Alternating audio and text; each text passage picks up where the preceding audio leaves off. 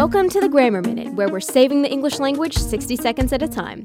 I'm Lauren Smith, and today we'll be talking about where to put the period in parenthetical statements. The rule is simple. If you're tacking an additional phrase onto an existing sentence, put the period outside the parentheses because it applies to the whole sentence. If you're creating a standalone parenthetical sentence, put the period inside the parentheses. For example, it's correct to say, parentheses, that, by the way, is the last time I'll ever show off, period, close parentheses. However, consider the sentence, if I had a dog, I'd play fetch, parentheses, and get better exercise, close parentheses, period. Here, the period should be outside the parentheses because it belongs to the sentence as a whole. Suppose you rewrote this sentence to include an exclamation mark after exercise. In that case, you should put the exclamation mark inside the parentheses and include a period outside because the exclamation mark belongs only to the parenthetical phrase. That's your Grammar Minute on Radio Free Hillsdale 101.7 FM.